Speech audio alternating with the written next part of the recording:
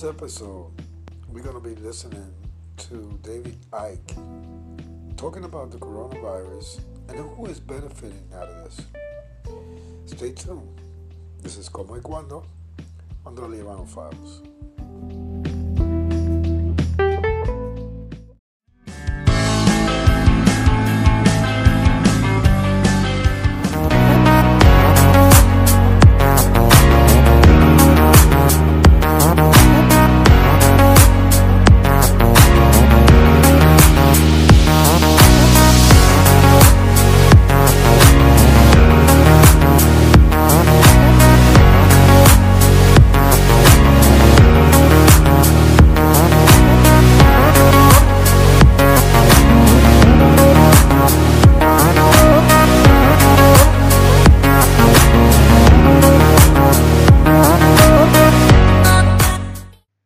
Well, the coronavirus story continues to unfold in a very predictable way.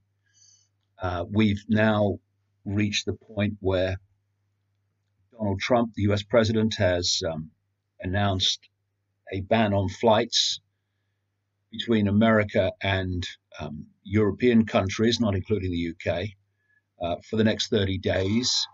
And very extreme measures are being taken in Italy, where they have what seems to me to be a more virulent strain of this coronavirus, this COVID-19, than many other parts of the world. I'll get into that as we go along.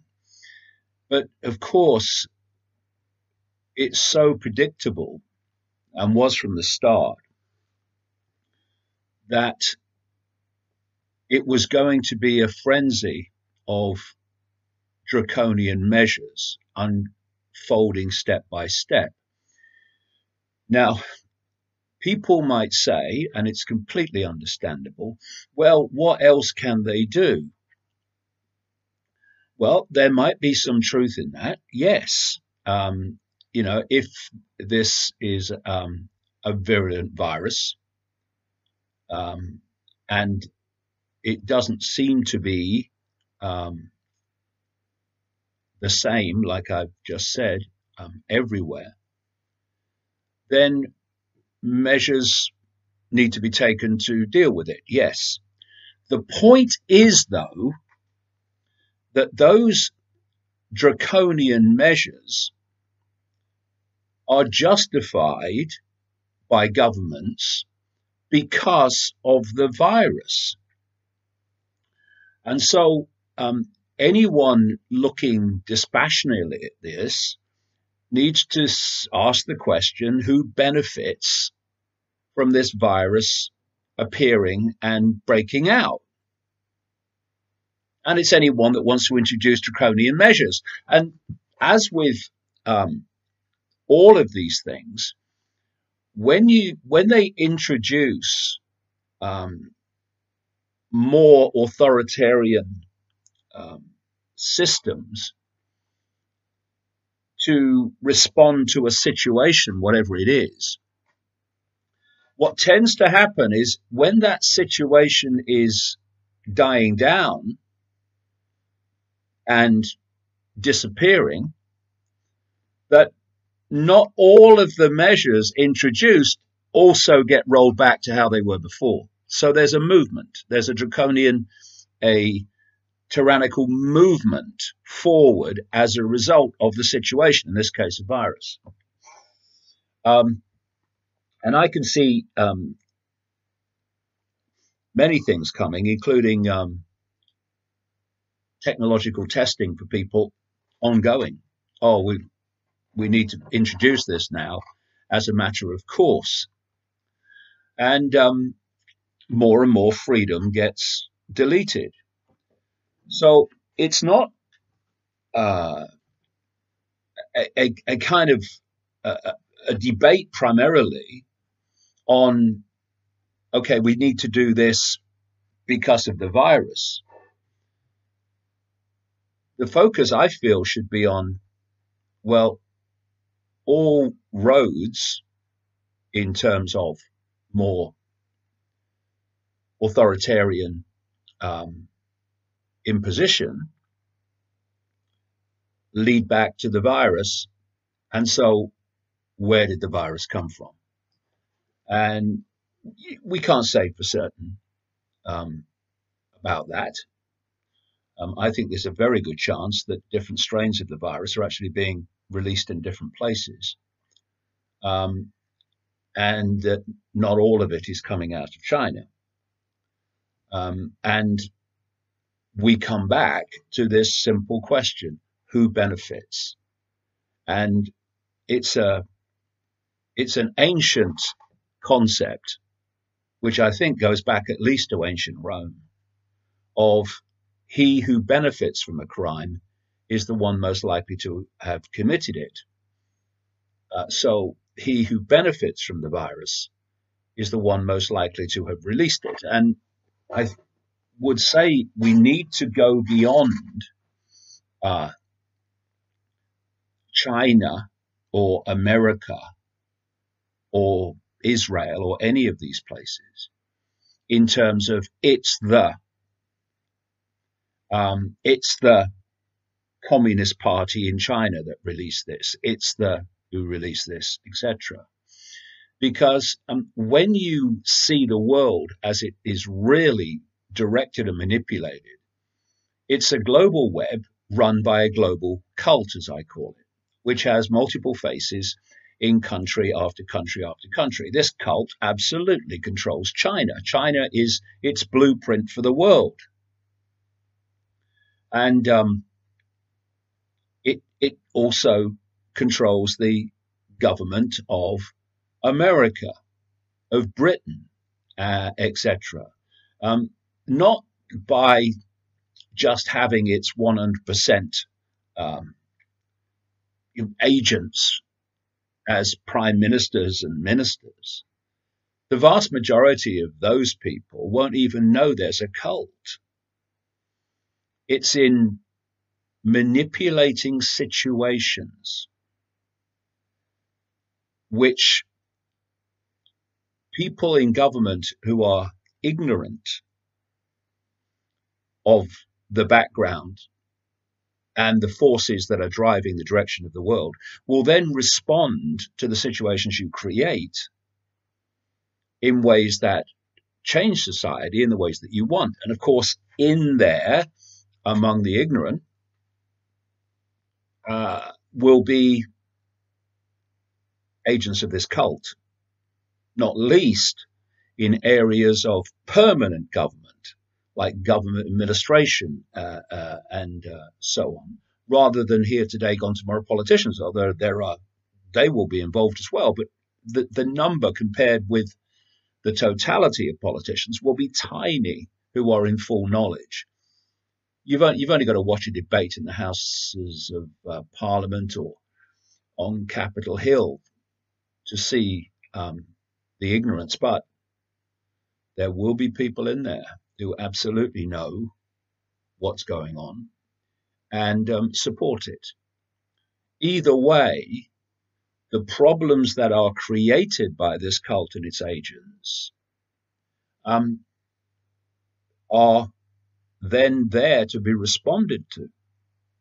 And we're seeing the response now, incredibly predictable to this virus, which absolutely suits the ambitions of this cult to push the world further and further and further into a global Orwellian fascistic state under the name technocracy.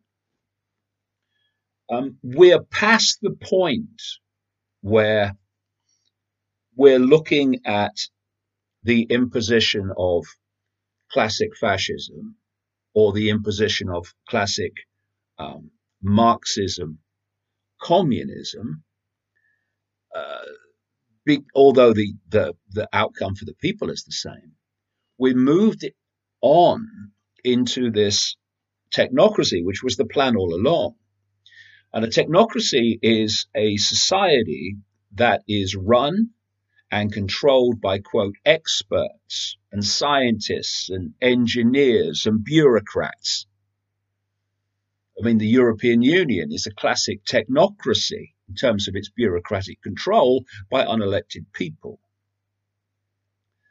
And the target is democracy itself, because a technocracy does not do elected people. It does appointed people to run the system as they see fit, or as that in the shadows sees fit via them. And so democracy has to go. And what we're seeing more and more are attacks on democracy. And it's very easy to discredit the concept of elected government when you just ensure that your system keeps turning out corrupt and clueless politicians. Because by definition, if you put those in charge, they are going to make a pig's ear of it. I don't know why that is a metaphor, but it is pig's ear for chaos and incompetence. But anyway, the whole thrust is destruction of democracy. And what you're seeing are surveys coming out, sometimes big surveys around the world, by the usual suspects,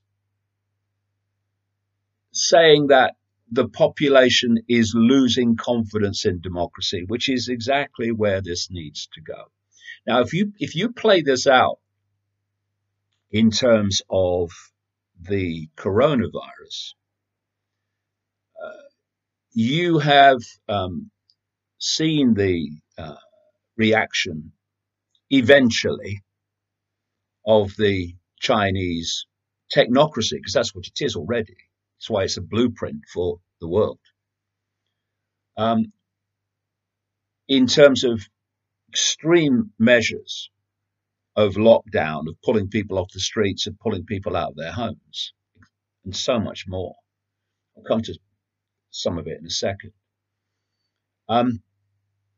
And then you've got the democratic world, which has not yet responded in that extreme way, though we're starting to move that way in Italy, but and Iran to an extent as well. And those two countries are significant. I'll come to that. And you can see a scenario of psychological manipulation in which China dealt with the virus, quote, successfully, if that's how it turns out, and they're claiming it is at the moment, because of these authoritarian extremes, whereas it wasn't sorted out in the West because of democratic freedom concepts and responses.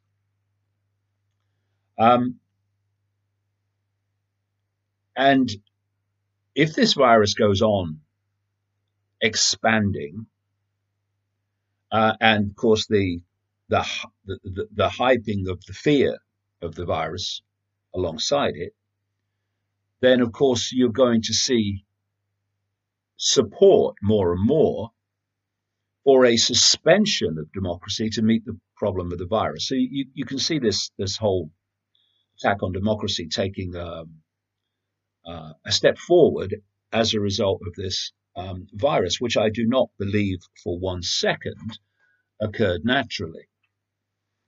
So if we go to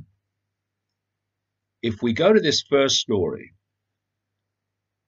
about China, it says, surprise, China is using COVID-19 to strengthen its mass surveillance of citizens. Well, that was always going to happen. Mentioned it in a video I did with Gareth, 2 weeks ago now, that this is how it works. And of course, following on from that, more and more step by step, the West is going to follow. We're already seeing it. So this story says, and like I say, if this virus is circulating and it is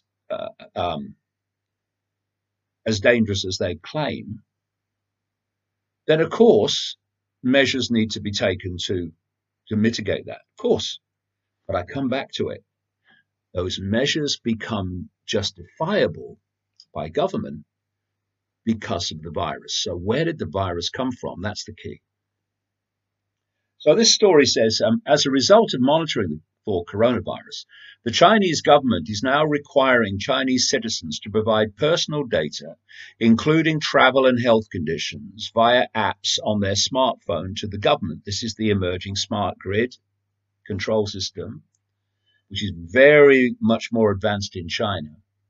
Based on the answers that citizens give to the apps provided by these organizations, algorithms will try to decide whether or not the person is likely to have coronavirus. So you see that more power all the time is being given to artificial intelligence, which, as I've said for so long, is designed to be the control system of the world.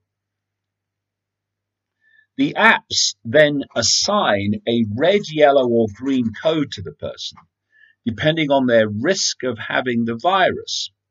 If you get a red code, you have to self-quarantine or be quarantined in a facility for 14 days. And citizens can't lie because all the answers they provide about things like hotel stays and travel are cross-checked by AI with the government's data and smartphone location data.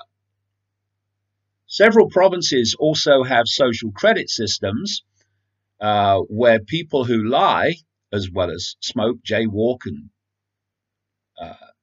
do anything the government doesn't want them to do, lowers their social credit scores, for which there are consequences. Like millions of Chinese people have been banned from flying and banned from train travel because their credit score has fallen. Their social credit score has fallen. So the story goes on. It all rounds out a picture of Beijing increasing its mass surveillance over its citizens.